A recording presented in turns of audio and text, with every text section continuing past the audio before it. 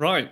Hello. Hello. We're here Finally. for the first episode or first show of the Forge Gamescast. It's you might be familiar with this sort of thing from last year. It was Tom and Luke who hosted the sort of Forge Games sort of show on the radio. It's us now. It's hello.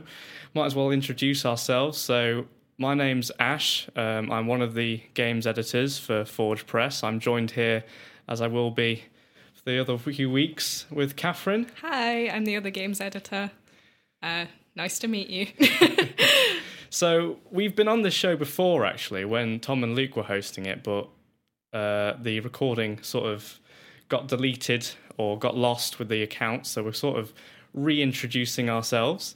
So we've already said who we are, so basically I was just going to run us through just a little get-to-know session about who we are and, you know, what we've sort of been doing with our time before we came on Forge, and sort of have a little bit of a discussion about our gaming experiences and all that stuff. Just a get-to-know session, really, I'd say. So I guess, do you want to start or do you want me to start? I don't know. I really don't mind. I can do it if you want me to. Well, go ahead. Why not? Okay, then. So we've just got a few questions that we're going to kind of like answer about ourselves. And one of them is, what are our favourite games of all time? So mine is Pokemon Diamond, Pearl and Platinum. Any one of them and or Very all. good choice. Yeah, they were my first Pokemon games. So they're very nostalgic to me. But honestly, they've stuck with me throughout the times. I've played every Pokemon game and none of them have beaten that one for me. It's kind of what got me into like more gaming as a whole, because like obviously at the age of 7 I had Nintendogs. But that was about as far as I went in terms of like playing video games and stuff like that. But it was at that moment when I first played Pearl that it was like, you know what, this is me. This is what I like to do. So that one means a lot to me. I think that game sort of came around at the right time for me as well, because I played that, but I got a special sort of hacked copy when I bought it pre-owned, which I guess sort of helped my enjoyment of it, starting off with like, you know, max money, like almost every Pokemon, so many shinies. I didn't really play it legit because I didn't really realise, I was at an age where I didn't really realise that wasn't the normal thing. I just thought, oh, this is great. I've started off amazingly here. But yeah, I didn't play it. I only played Diamond. I didn't play Platinum, but did you play Platinum as well? Yeah, I started off with Pearl. It was actually only like quite a few years later that I played Platinum, like a lot of years later, like after it had come out. They definitely improved it a lot, because like one of the main criticisms of Diamond and Pearl was just how slow they were, like in terms of like movement, everything. I mean, I can't really deny that. Like, I'm the biggest Diamond and Pearl defender of all time, but even I can't deny how slow it was. But Platinum really like tried to mix that up a bit. And there was also just a lot more interesting new Pokemon in there that were available for your main game. So it was definitely a massive improvement, I think. But I can't pick a favourite. So I guess like switching it over to me, when I say like what my favourite game of all time is, I'd probably have to say Persona 5. Before that it was Persona 4 and like 3, so I'm a big fan of the Persona series, but in order to explain why, I sort of have to have a little bit of a history lesson, because I was playing, I got my PS Vita, and one of the first games I got for it was Persona 4 Golden, and I got Persona 3 Portable at around about the same time, and I sort of played it, and it came out around just about the right time for me, because it wasn't really a happy point in my life. I wasn't really feeling the best about everything, and just playing that game and getting invested in the world and the characters and playing it, I just fell in love with it, and that sort of carried over with 5, and it just improved on so many things that were in 4 and 3. The soundtrack, the art style, the characters, the story, everything was sort of taken up a notch, and objectively I thought it was better. But, you know, I still have like personal preferences over which little bits of the games I enjoy more, like out of 4, 3 and 5. But yeah, 5 was definitely an amazing game for me. My game of the year of that year. But I realized that it wasn't really that popular in the West, but I guess that's okay. I mean, I think it's grown a bit now, though. it definitely hit off with 5, I think. 5 was the sort of biggest footprint I think it made in the West for quite a while, but even so, I've still not really seen it in like gaming stores when I've gone in. I've not really seen it in game. I still like talk to people who don't really know what it is. Yeah. Because I feel like they don't really take full advantage of the popularity it could have. Like, it's such a great game. It's such a great game series. And I think going forward, I think they really should sort of push more marketing in the West, I think. Like, maybe like a trailer or so at like E3 and like Sony's like conferences, really, because you see that sort of success with other games, like Japanese sort of RPGs. And I think Persona could be another one like that if they just pushed it a bit more. I definitely think it could be, because I mean, we've even got Joker and Smash now, so Yeah. like that's bringing it more like into mainstream knowledge, I guess. Yeah. So like people are more likely to try it. I definitely really want to play it. I've not had the chance because I don't have a PS4, but yeah, I just have my fingers massively crossed that they'll put it on Switch, because I know they're putting Scramble on the Switch. Oh yeah, that big bait and switch when everyone was getting really My excited for heart Persona was 5. broken. Like, it still looks so cool, but I was waiting that day. Please let me be able to play Persona 5, and my heart was shattered. So I hope they rectify that. So I guess like the next sort of thing we had on our list was sort of what are our favourite genres to play. I mean, I kind of already said with Persona, it's a lot of sort of RPGs, like JRPGs. I'm not really into sort of shooters and like battle royale games because frankly, I'm not that good. Like people who've seen me like play games know that I'm not really the best at that sort of games. So, but yeah, like RPGs and stuff where I can get lost in the world and just experience like, you know, the characters and like the stories and basically just get immersed in everything that the game has to offer. Like that's right up my alley.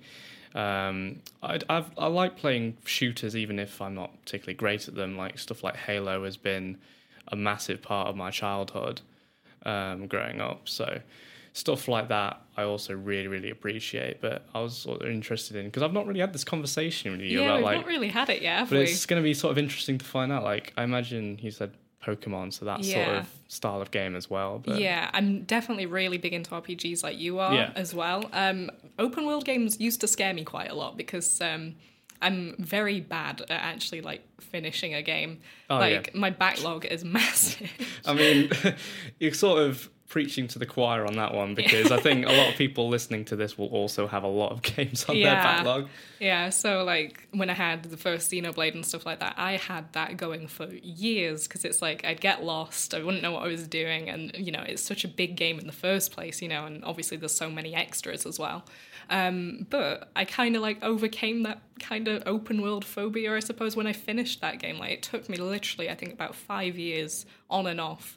Like, I didn't even know most of the plot by the time I finished. I was like, wait, what actually happened again? But I've caught up now. I've refreshed myself. But yeah, and then right after that, I got the second game on Switch. And like that, you know, that one I played all the way through, start to finish, and really, really enjoyed it. So, excuse me. I'm definitely a big fan of those now. RPGs in general as well, like you say, Pokemon. Also, like farming sim type games, I'm really, really into. Yeah. I cannot turn one down. It doesn't matter what it is. I'm really looking forward to Animal Crossing as well in March. So all stuff like that, cute. I'm not into shooters either. I played Splatoon, but that's about it really. I'm not amazing. But then again, I was quite good at Splatoon. But yeah, generally not my type of We're quite broad in our sort of... Yeah. So like... I guess the last thing before we sort of end this little segment is like sort of what are sort of consoles that we own. So basically what we personally can cover for the issue. Like you've got a Switch, I know that. I've got a PS4 and a sort of gaming laptop, which isn't really very modern anymore, but it still can run a few PC games. But like we haven't really got any Xboxes. No, so I don't. That's not a field that we cover a lot, but to be honest, a lot of Xbox games have been coming to PC anyway, so it's not really felt like a massive missing out. And to be honest, there's not really been, in my opinion, that many Xbox exclusives that's come out recently that have been. I can't think of many. Like Gears 5. Yeah. I imagine was like very quite well received, but I think going forward in the next generation, obviously Microsoft has learned that there needs to be more of that. So they've sort of been buying studios and basically trying to sort the exclusive problem out. So that was sort of the intro segment that we were going to do. We were going to have a little break, maybe put a song in between, I don't know. But yeah, we'll be back. Bye. Right, we're back. We've basically just been talking very briefly about what games we've been playing very lately. So I guess I'll start off because there's two games I've been playing, but I'll cover one very briefly. It's been Football Manager 2019. It's a very constant game for me. I'm always sort of addicted to it. There's always there's not really a week where I'm not playing it, to be honest. I'll be very, very brief about that. I've been playing a PSG save. Gotten into the last stages of the Champions League. I think I'm in my third season right now. It's going along quite nicely. We've sort of got the best players already, so I'm sort of coming to the end of it because there's not really much further I can take it, and Football Manager 20 is sort of coming out quite soon, so it's sort of coming to the end of my Football Manager 2019, I guess, experience, putting over I think about almost 800 hours in total this year. So yeah, I've been very addicted to it. So Bet you're excited for the new one then. I am, to be honest. I don't think I'm going to pre-order it as what I did last time. I think I'm going to wait till it comes out and sort of have a bit of sort of hold back a little bit and just see what it's all about. Like, if I'm still doing stuff on 2019, I'll finish that off fully, and then I'll think about getting 2020. I won't really jump into it super quickly. But that's kind of it for Football Manager. It's a constant thing I'm playing, so that's that. The main thing I've been playing lately is Cube World. Now, I've talked to you probably a little bit before about how excited I was for Cube World because it's a game I've got to give another history little lesson to. So in about 2013, like 2012, 2013, there was this game that came out in like early alpha called Cube World.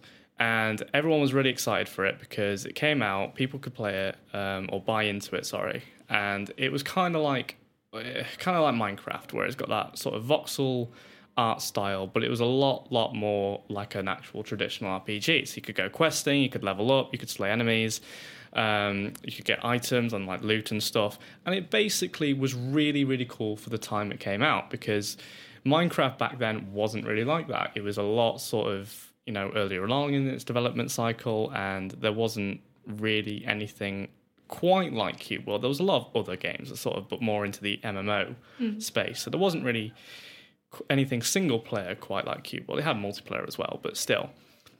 Anyway, after it came out in alpha, the guy on the developer who was it was a 2-person development team. It was this guy called Wale on Twitter and his wife, and he just sort of went dark. He just stopped tweeting about the game. When he did tweet, it was years apart, months and years apart, and it all just went a bit weird. People were just asking what was going on, what was the state of the game, is he going to update it? And he kept tweeting out screenshots and features in the game that would have been in an update, and people were just where is the update? Yeah. And eventually he took the ability to pay for it off his little website store. You couldn't play the alpha anymore, so basically whoever had it they were the only people who could play it from then, until very, very recently, where people he announced on Twitter that Cube World was coming to Steam, and this was a massive sort of what? Where's this come from? It's just out of nowhere. It's Cube World's coming to Steam after 6 years of on and off development. He was obviously working on it because he was obviously tweeting out in between, but yeah, it was really strange how it just appeared out of nowhere. It came out on Steam, and I was really excited for it, so I bought it. And it hurts for me to say this because obviously I was really excited for the game, but it wasn't what I was wanting after that amount of development time. Like, he changed like entire systems from the alpha to the full game in ways where I thought it was actually better back then. And I kind of wish he'd like kept it. For example, like one of the things that he did was he basically removed the experience system, and it was all sort of geared upon loot. Like, you pick up loot in like areas and you go questing for them. But basically it was a sort of, all the loot was like area locked, so it would only really be effective in that area. Yeah. And obviously there are a lot of areas in the game. I think it's like, I don't know if it's procedurally generated, but it's a very, very, very big map. And yeah, it basically meant like you would go out, start off with pretty much nothing, and you were really, really weak because enemies could kill you like at that. Yeah. I'm snapping my fingers for people who are just listening in.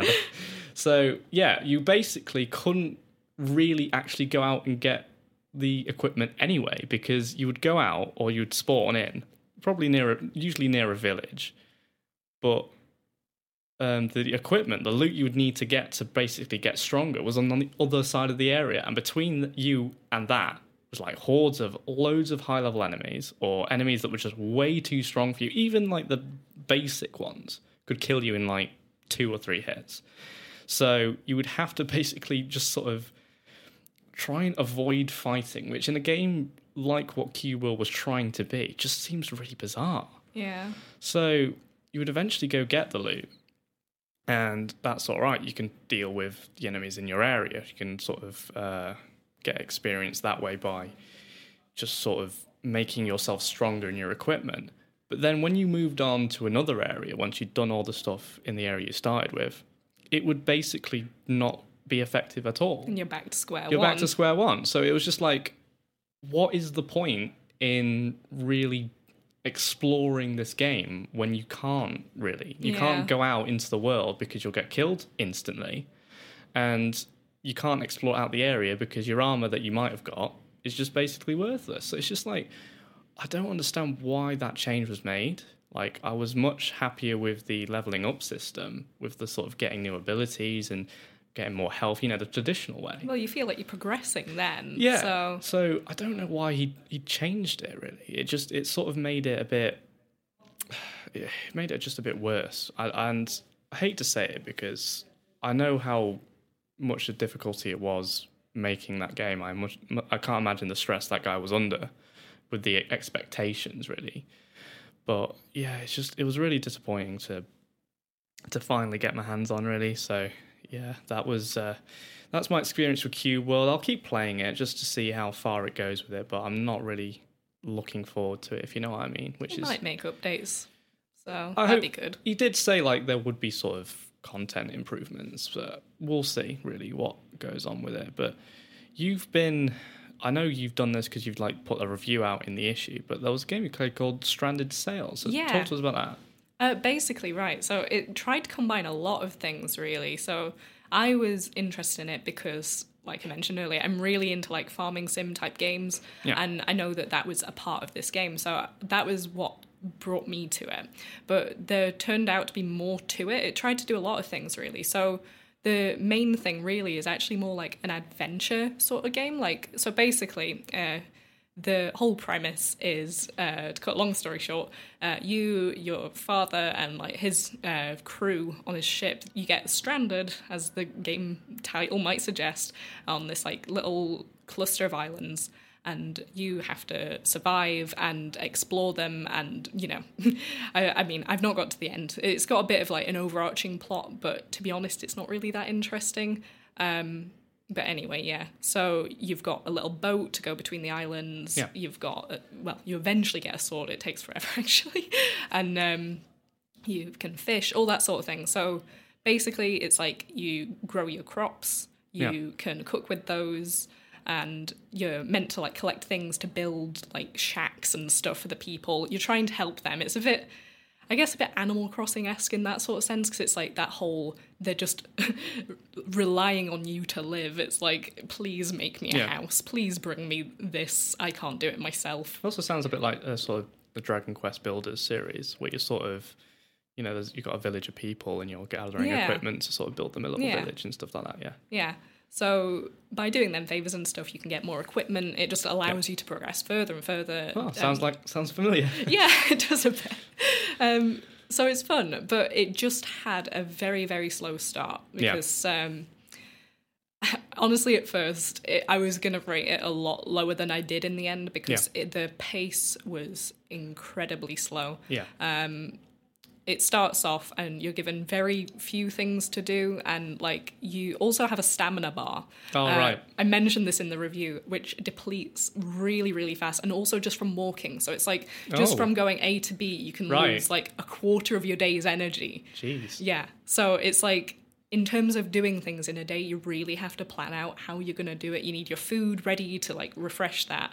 And when you have all your starting equipment that uses up more energy than like when you've got better equipment, it's like you might be able to chop like 3 trees in that day and then you pass out. It's like it's a very slow grind. So like once you get past the sort of slow start, because I mean, I don't want to bring it back to Persona, but like one of the biggest complaints I think I've had about Persona, and the reason why so many people that I've sort of recommended it to haven't been able to get into it, is because of that slow start. Yeah. So like with this game, once you sort of get into it, is like the sort of gameplay loop quite actually fun? Like I think so personally, because like say, once you got your equipment upgrades and stuff like that, you can do a lot more. Once you get like to the point where it's like you're fishing up like more rare fish that like give you more energy boosts and stuff like that. You can cook food that like makes you better at fishing, all that sort of thing. You just have a lot more options in what you can do. You could go to an island for a day, hunt for treasure. That's the thing. Like it always like respawns, so you can go and find some more like loot and stuff like that. Come back, get all sorts of stuff, and then it's just more of a really addictive loop. It's like, okay, I need to harvest my crops, go out, find some stuff, come back and build. Which is a lot more satisfying than slogging away trying to get something just for like one of these NPCs say, okay, thanks. They don't really have any personality to them, which is something I criticize as well. But like once you have your freedom, it's a lot of fun. I really enjoy it personally. Did we put that in this issue, or did we put that in last issue? It's online actually. Online, okay, right. Yeah. Well, you can read it online. Yeah. On the Forge Today website, right. So you said you've been playing a little bit of Danganronpa, Dragon Quest, and Pokemon, but you said like obviously not a lot. But yeah. Danganronpa was like over the summer. I tried it. Yeah.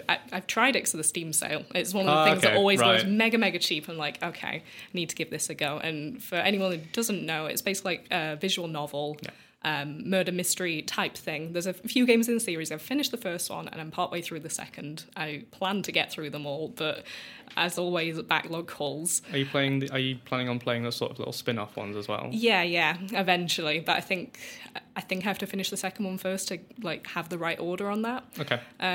But yeah, I thought it was really fun.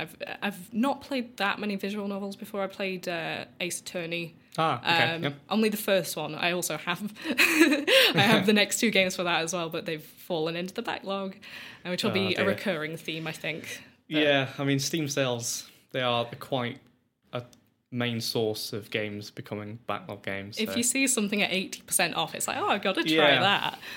But less than £2, like, oh, go on, why not? Why not? I mean, there's games on my Steam library that I've still not even like I've got, but I've not even installed. Yeah, it's like why do I do this? But yeah. You said a lot of stuff about Dragon Quest as well. Yeah, the 11 on Switch. The S version or something. Yeah, I've not actually got too far into that because I got it for my birthday, which was a few days ago. Yay! Happy birthday. Thank you. But yeah, I've not gotten too far into that yet, but I really like that. We talked about open world games earlier and the exploration. It definitely seems to have a lot of that. The thing that I'm loving the most at the minute is definitely the cute little enemies and their names. Most of them are puns. It's like there's a cucumber enemy. I love the enemy designs in Dragon Quest. I feel like that art style and the way it looks is just so cool. Yeah. Like, it just looks like a really good like imagining of Toriyama's drawings, who like the guy who does Dragon Ball and Dragon Quest. But I think it realizes those really well, and like it just looks great. Yeah, I love it. It's so charming. And it's like, you're running into these enemies and it's like, I'm so excited to see what they're called. Like, oh, what's this one called? What's the one with the big drum? Big drum. Oh, I've forgotten, but I know which one you mean. But I love that one. So great. I think my favourite so far is the cruel cucumber. I love it. It's just a cucumber with a lance. But yeah, that I'm really excited to get more into that. Yeah. Okay, well, that'll sort of wrap up what we've been playing. Well, next, when we come back, we'll be covering sort of EGX. That was the big thing that happened this week. So yeah, we'll be back with that. Hi, we're back. So for this section, we just thought we'd talk a little bit about EGX, which is where Ash has been over this past weekend. I unfortunately couldn't go, so because of that, we're just going to talk about it a bit and what he got up to. It was for a decent reason, though. It was your birthday. Yeah. So I had fun, but it's time to hear what you've been doing. Yep. So what was your personal highlight then? I guess when you're asking, like, do you mean like game of the show or just what was the best thing I did about the whole trip? I think just the best thing. Like, what did you enjoy the most? Oh, I think, to be honest, the thing I enjoyed the most was actually the privilege of going, to be honest. The whole, like, being part of Forge and getting the press pass and just going down there, like, the whole experience, I think, of being able to go down there, I just absolutely loved, because it wouldn't have been something I would have done before, like, with, you know, buying tickets and stuff like that. But now that I had a reason to go, it was such a great experience. Like, getting down there, I mean, the first day wasn't great. I mean, before EGX started, because I had a bit of issues with, like, the hostels and stuff. They didn't, like, you know, I had to... There was a lot of rushing about on that first day before I went. But once EGX started and I actually got into it, it was such a great experience. Like, absolutely loved it. Going around, playing all the games, talking to developers, seeing, like, everything that was going on. It was just such, like, an amazing experience. I can't, like... I'm kind of a bit sad that I probably won't be able to go next year, because I won't be able to, like, you know, I won't be on Forge committee, so I won't get, like, press passes for anything. But I would take the opportunity if you get to go. Yeah. Go. Hopefully next year, fingers crossed. Hopefully it won't be at the same time. But yeah, so obviously you discussed it a bit in the latest issue, and we're going to be putting it online as well. Plug. Plug. So make sure to read that. But what was your favourite game that you got to experience there? I think it would have to be Cyberpunk. We got sort of shown into a little sort of closed off room with about, you know, 50 other people, and like the sort of UK PR team for CG Projekt Red was there, including Holly from PlayStation Access. People might know. She was there. She was the one sort of giving the sort of talk through, and a guy was playing by the side. It was really, really cool to see, like, a sort of new look at the game. Like, I hadn't seen this demo before.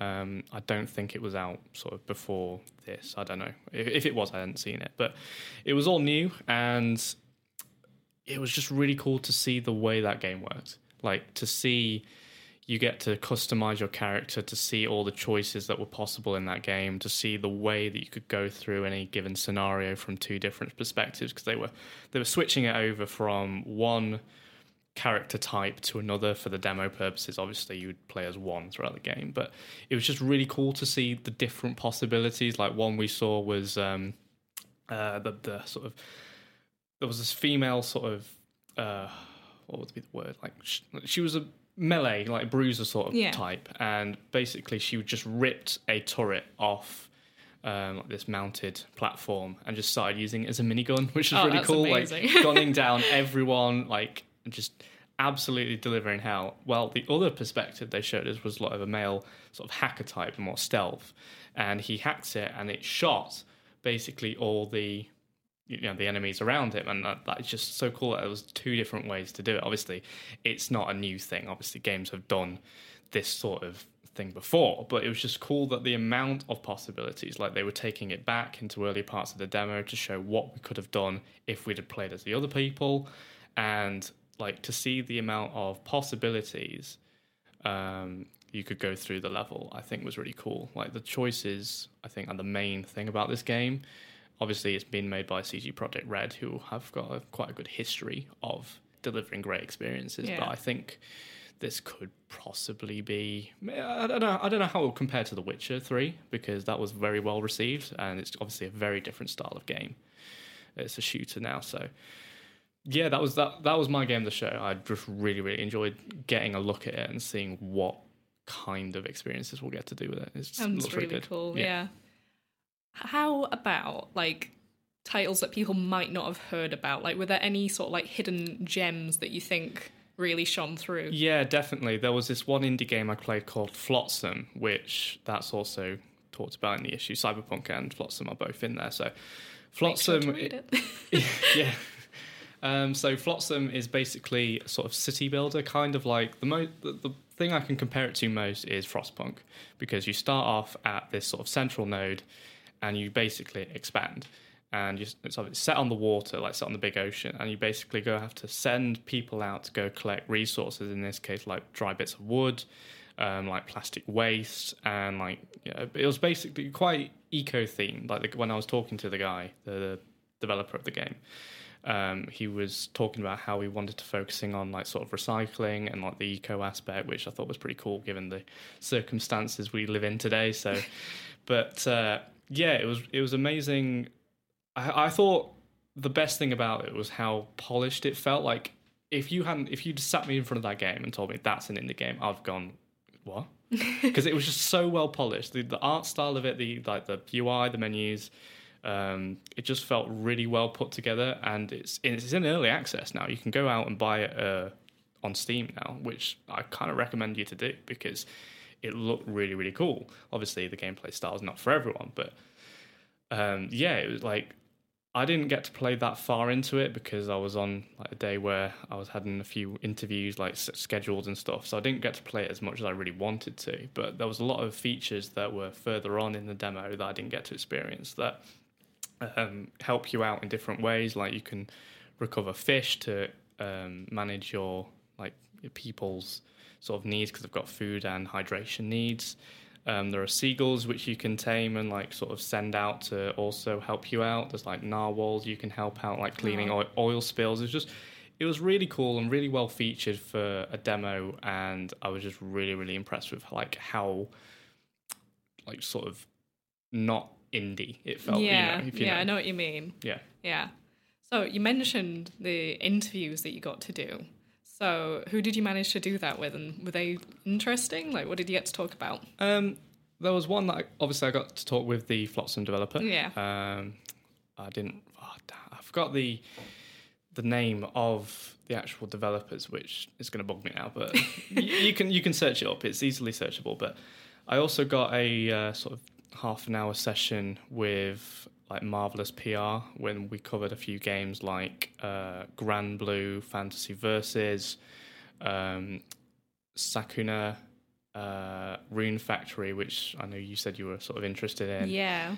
And also like Hero Land. We got a few 10 minutes or so to play through each of those games and basically explain how they work, which was really cool because I've not had an experience like that before. So it was really cool to go in and be trapped like an actual sort of press person, which was really cool. So, but yeah, the games were really interesting. Like I was great that I got to play them in that sort of scenario, that setting, and he basically told me how to play each of the games. Like it was just, I found it quite a cool experience, sort of being put in that room and being said like, this is how the game works. You can do what you want, but I'll be here for you to basically tell you how it works. So that was one thing I did with Marvelous PR, the guy called Scott. Shout out to Scott.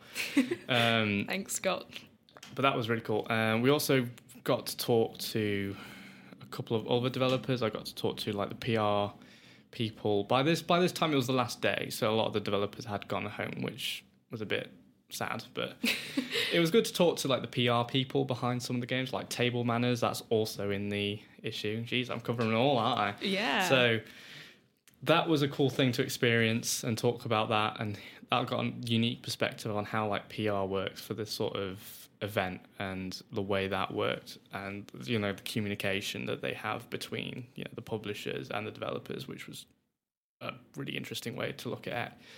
And obviously also playing the game and got into experience, which was a really fun experience. Yeah. Like that was really funny. Like Table Manners, it's a kind of like Surgeon Simulator. It's not made by the same people, but it's where you control a hand basically, and trying to make sure a date goes well by pouring champagne, setting a candle on fire, and ordering food and stuff. It was really quite fun. Like, everyone around me while playing it had a great smile on their face, and everyone was laughing. It was really, really cool experience. That sounds funny, yeah. And I imagine if there's fire involved, yeah, then it can go very wrong. Yeah, the table did catch on fire when I did it, but they had a fire extinguisher present, so they'd put it out. Well, that sounds really, really good. What about, like, just any funny moments that you had, like, in general, maybe not even related to the games, but just, like, your experience down in London? Well, it's kind of hard to say on that one, because obviously with this sort of event, a lot of the time I was there, it was spent in queues. As you'd imagine, yeah. Yeah, there was a lot of people. There was a lot of people there, period. But there was also a lot of people at any one time queuing up for any gameplay demos. Obviously, getting their hands on with the game is what people really want to do. So it's no surprise that these little events have, so many people queuing up for them. But there was, I was queued up for, I think it was Avengers, which was also, I guess, it's also in the issue. Jeez. So, yeah, we got to the back of the line, and we started asking about how long it would take to get to the front, and they were saying like 3 hours or like 4 hours. And I was like, I can't wait here. Yeah. I've got other stuff I want to do. But I stuck it out, and it was really worth it, because that was actually one of the other highlights I had of the show, playing Avengers. That was really cool. So, but it was also just kind of funny seeing everyone, like, people were sitting down. I saw a guy when I was queuing up for Final Fantasy VII. There was a guy sat down on like this sort of camping chair with his Switch out. A lot of people had Switches. I think that was advice I should have probably heeded. I probably should have borrowed someone's Switch or something and took it down with me, because, yeah, everyone was doing sort of playing Mario Kart on their Switch or Tetris 99 or stuff like that, which I guess is a quite ingenious way of passing the time in the queues. So yeah, that was stuff that really happened in the show. Like, obviously there was stuff beforehand with hostels and dodgy booking sites, I'd say. I should have researched it a bit further, but you survived. Yeah, and that's the main thing. It was worth it in the end. Like, I'm just glad I went, frankly, because it wasn't something I'd ever got to do before. Like, I've been to kind of conferences, like I've been to the Gadget Show, I've been to Top Gear, but going to a gaming event and actually getting hands-on with games that hadn't been come out yet was really cool. Obviously, there was a few games that were there, like Borderlands 3, FIFA 20 was heavily featured around in various places, like PES. What else? There was other games that, like, out there, like Overwatch and Forza Horizon and stuff like that. People were showing off at like computer manufacturer booths, I guess. Yeah. So that was a cool thing. In terms of possibly like one of my favorite moments outside of playing games that was probably just going to the end and finding out there was like a Minecraft section. Like, really? There was a Minecraft section at that's EGX. so cool. And like all these like little kids were playing like Minecraft on this, like, I guess, LAN server, and everyone was dying instantly. The computers were not that great. I mean, it wasn't running it great, but yeah, everyone was dying pretty much instantly, which I kind of felt bad for, sort of kind of laughing a little bit about, because it was just like, yeah, that's not really fair for, like, I don't know what difficulty they had it on, but it must have been pretty high, because everyone was dying in 1 or 2 hits to zombies and skeletons and stuff like that. Yeah. But also there was a retro game section as well, with like different consoles, like the Genesis, the SNES, like the pinball arcades there. That was a really cool thing to experience. Like, obviously those group multiplayer retro things like Mario Kart and Smash. I think there was 64, I think it was, yeah, because it's the first one, yeah. Yeah, and then in addition to that little retro games area, they also had a separate sort of retro gamesy area where it was all like a line of consoles. There was like a line of GameCubes. There was a line of 360s, PS3s, stuff like that. And like you could sort of go to this counter and basically sort of rent out. It was free to do, but you could sort of rent out any game from like the past of those like games that came out on those consoles, and they had a selection, and it was really cool to just sort of go to this thing and just like see, oh, I've seen like Sonic and Sega All-Stars Racing Transformed, for example. So just to pick that up, go to an Xbox and just put it in and play it. Yeah. Like I wouldn't have expected that from a thing like EGX, but it was cool that it was there. Yeah, that just to sort really of have a little break from the actual show. Get away from the queues a bit as well. Yeah, I mean, there was also like stuff like little like stages around where people were doing like, you know, little questions and answers and little conferences. There was like a theatre, which actually, now that I remember, I'm glad I remembered this because a guy from Techland, the guys who make Dying Light, a guy came up from Techland to sort of explain a lot about Dying Light 2, which was really, really cool because I loved the first Dying Light. I think it was an amazing game.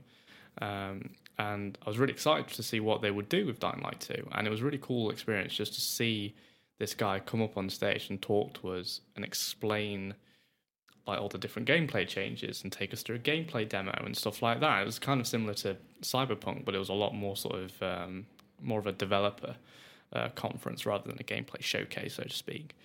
So yeah, that was really cool. I mean, I think overall the show was like so cool for the people who just turned up to play games. Like I was there obviously for press to get interviews hands-on, and I was obviously there for a specific reason.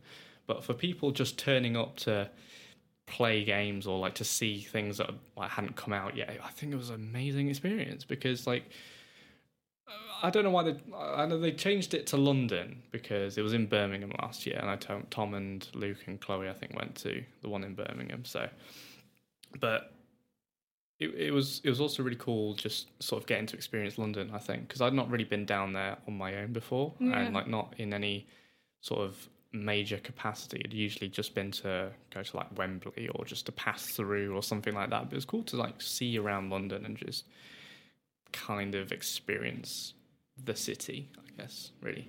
So. Yeah.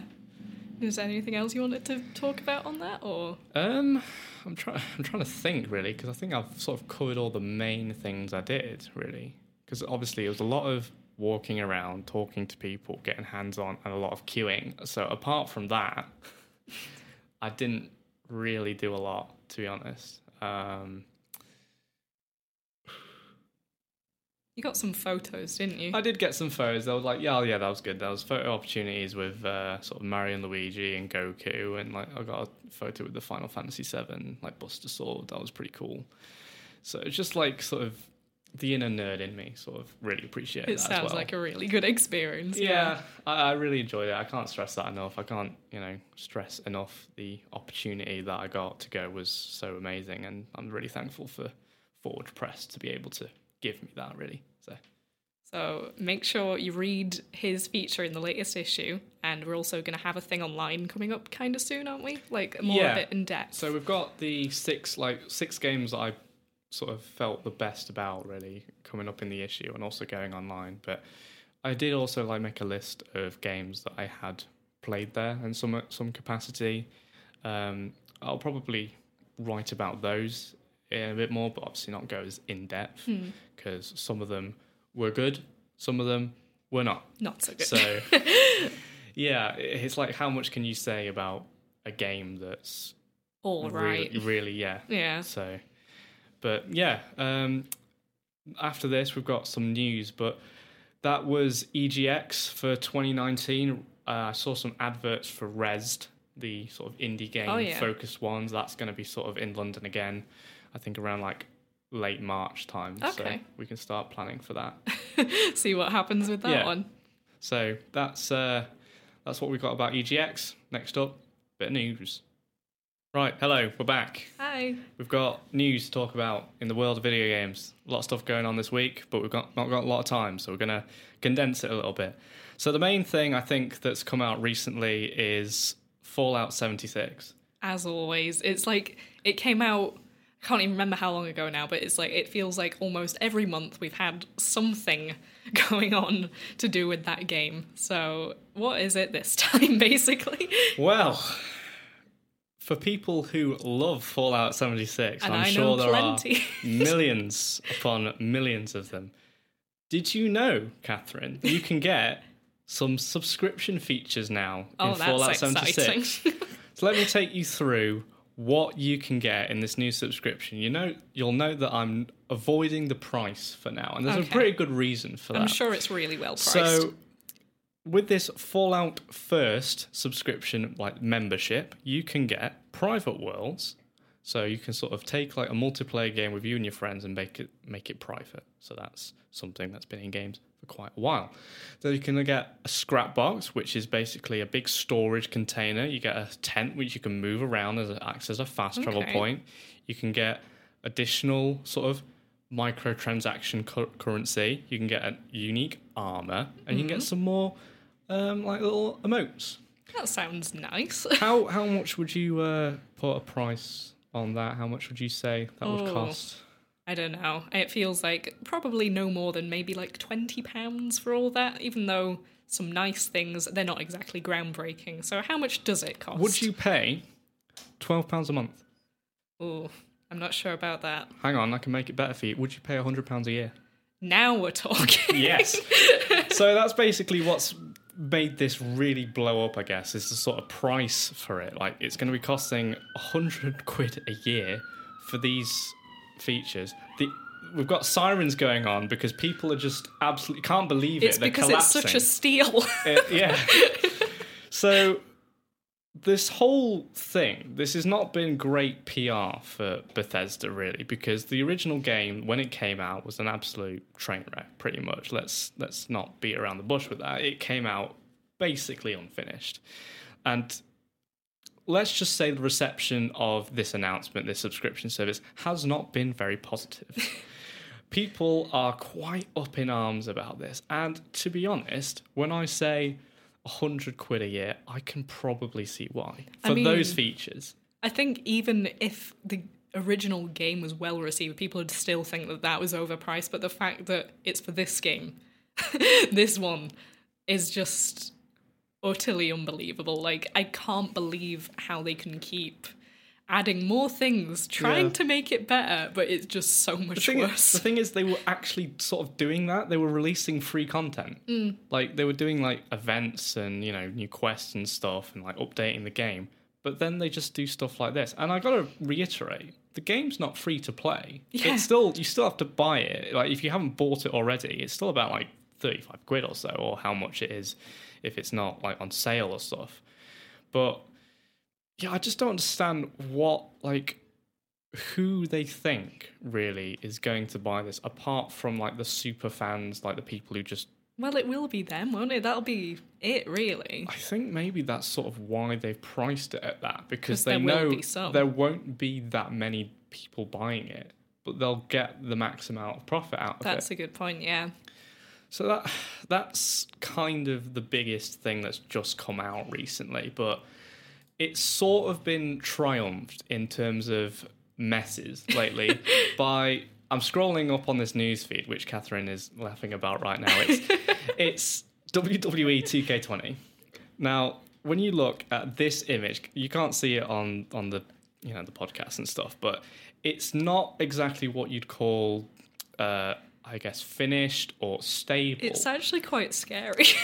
So WWE2K20 has sort of recently came out. It came out like a couple of days ago, and people have been sharing screenshots and videos on social media of absolute just disasters and nightmare fuel, basically. Like, there's videos going around of everyone shaking, people clipping through the floor, just whatever can go wrong in a wrestling game has been sort of going wrong. In addition to basically the game itself, like the 2K games for our WWE haven't been very well received lately because they've been sort of thought of as being like not really innovating, like not really being the best they could possibly be in comparison to games that had come before it. So this is not really the best way of sort of getting consumer confidence back, I'd say. So yeah, this has just been a massive PR disaster. I'm sure it'll be updated. I'm sure it'll be fixed. But the fact that it's come out in that state, I definitely recommend you look this up, because I know we're describing it, but you need to see it. I would definitely recommend looking this stuff up, because it kind of needs to be seen to be believed. One's my favourite. This one. Yeah. I can't, this one, I can't even explain what I'm looking at. It's like this face that's just not finished, and it's just hair everywhere, and I don't know what this texture is. I don't know either, but she's got a really big mouth. Yeah, so it's just not what this game series needs. If it was like a series that was really well received by, its fans beforehand, it might have been sort of, I guess, there's obviously do a dud once in a while, but this was also following on with screenshots of the game before release, and it just not looking that good, because the EGX, the developer who made them before this year's, they were removed basically, and it was basically 2K's visual concepts team who handle NBA. I think I'm not sure if that's all they do, but it's the main thing that they do or are known for. So they took over this year's, and it's just not finished. It just doesn't look like it's worked out very well. So yeah, that's that. That's that. Yeah, I definitely search that up, because just not before bed. So next thing we'll talk about, I guess, is you mentioned to me about the Pokemon Center in London opening up and not going great, but it's been a mixed bag. Issues. So if anyone who doesn't know about this, basically they've got a temporary pop-up shop in London at the minute, which I was really gutted that I didn't get to go to, because originally it was like, it's on at the same time as EGX, and then obviously I couldn't go. But yeah, so Pokemon Center shops, they're mainly in Japan. I think there's some in America, and as you can imagine, they just sell a whole load of Pokemon merchandise, and yeah, they're doing a temporary one in London. But because it's temporary, and I think it's only for 2 weeks or something like that, there has been a massive, overwhelming demand for it. And because of that, things haven't been going all so smoothly. People have been getting stuck in over 5-hour-long queues just to get inside. People have been limited in the amount of stuff they can buy, because people, they're buying out all the stuff. There's going to be nothing left. And obviously, you've always got this kind of thing when there's exclusive merch being sold, people buying out all of it so they can resell it at a higher price. So yeah, it's, even though it looks amazing, it's anyone who doesn't get there before 4 a.m. is probably not going to see the front of the store, basically. I don't know if they've been able to fix that yet. I know as far as this week goes, they've not yet. It's still been just way too many people. It's a big shame, because I remember that getting quite a lot of buzz when that was announced that there would be one in London for a little pop-up thing. So it's a shame that people aren't really going to get to experience it. Yeah, because it's if you only went down for a day or something, let's go and visit the Pokemon shop. If you got there, after it's already open, you're probably not going to be able to get in. Mm-hmm. So really, I mean, what I'm hoping will come from all this is that they realise that, there's enough demand that we could have a permanent one, because, then I'd get to go, and that'd be exciting. But I think a lot of people would appreciate that, because obviously there's going to be so many people who miss out this time because of the issues, so hopefully they take note. But yeah, it's just been a bit of a disaster, really, in that regard. So it's going to sound like a lot of the news has been a bit of disasteries, but I guess that's kind of what people focus on. We have got a few positive ones, but frankly, Catherine's got to run in a bit, so we've got to wrap this up a little bit. One thing we did want to talk about, though, is we want to sort of get people to write in, give us some questions so we can answer them, and just have a little bit of a Q&A segment on the show. So if you do have something that you would like us to talk about, or just a little question to basically have a topic on, you can send your emails to press.games@forgetoday.com and put in the subject line podcast or something like that. And we'll read it, and we will sort of include that in, I guess, next week's sort of show. So something to have as an additional thing. So that said, that is sort of the end of this week's show. I think it's gone I'm quite happy well with it. I as hope, a sort of debut one. Yeah, I hope that it's enjoyed. I've enjoyed doing it. I've enjoyed it. I have. Then so even if no one else you does, enjoyed it. even if no one else does, we did. So there's a few things that we've got as a sort of little goodbye thing, but basically we are just going to play a few games and write about them. I've got the Cube World thing I was talking about. That's a feature that I'm planning to write at some point.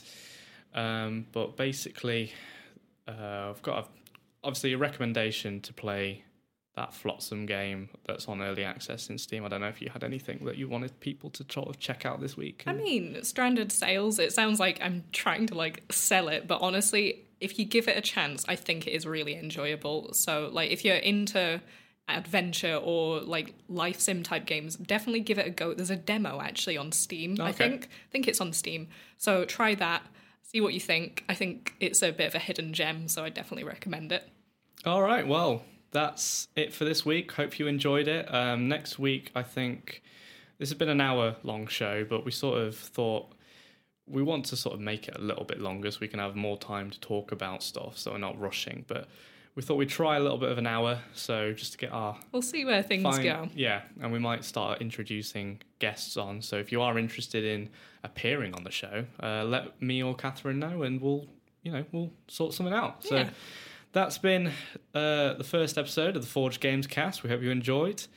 And we will see you next week. Thank you. Bye.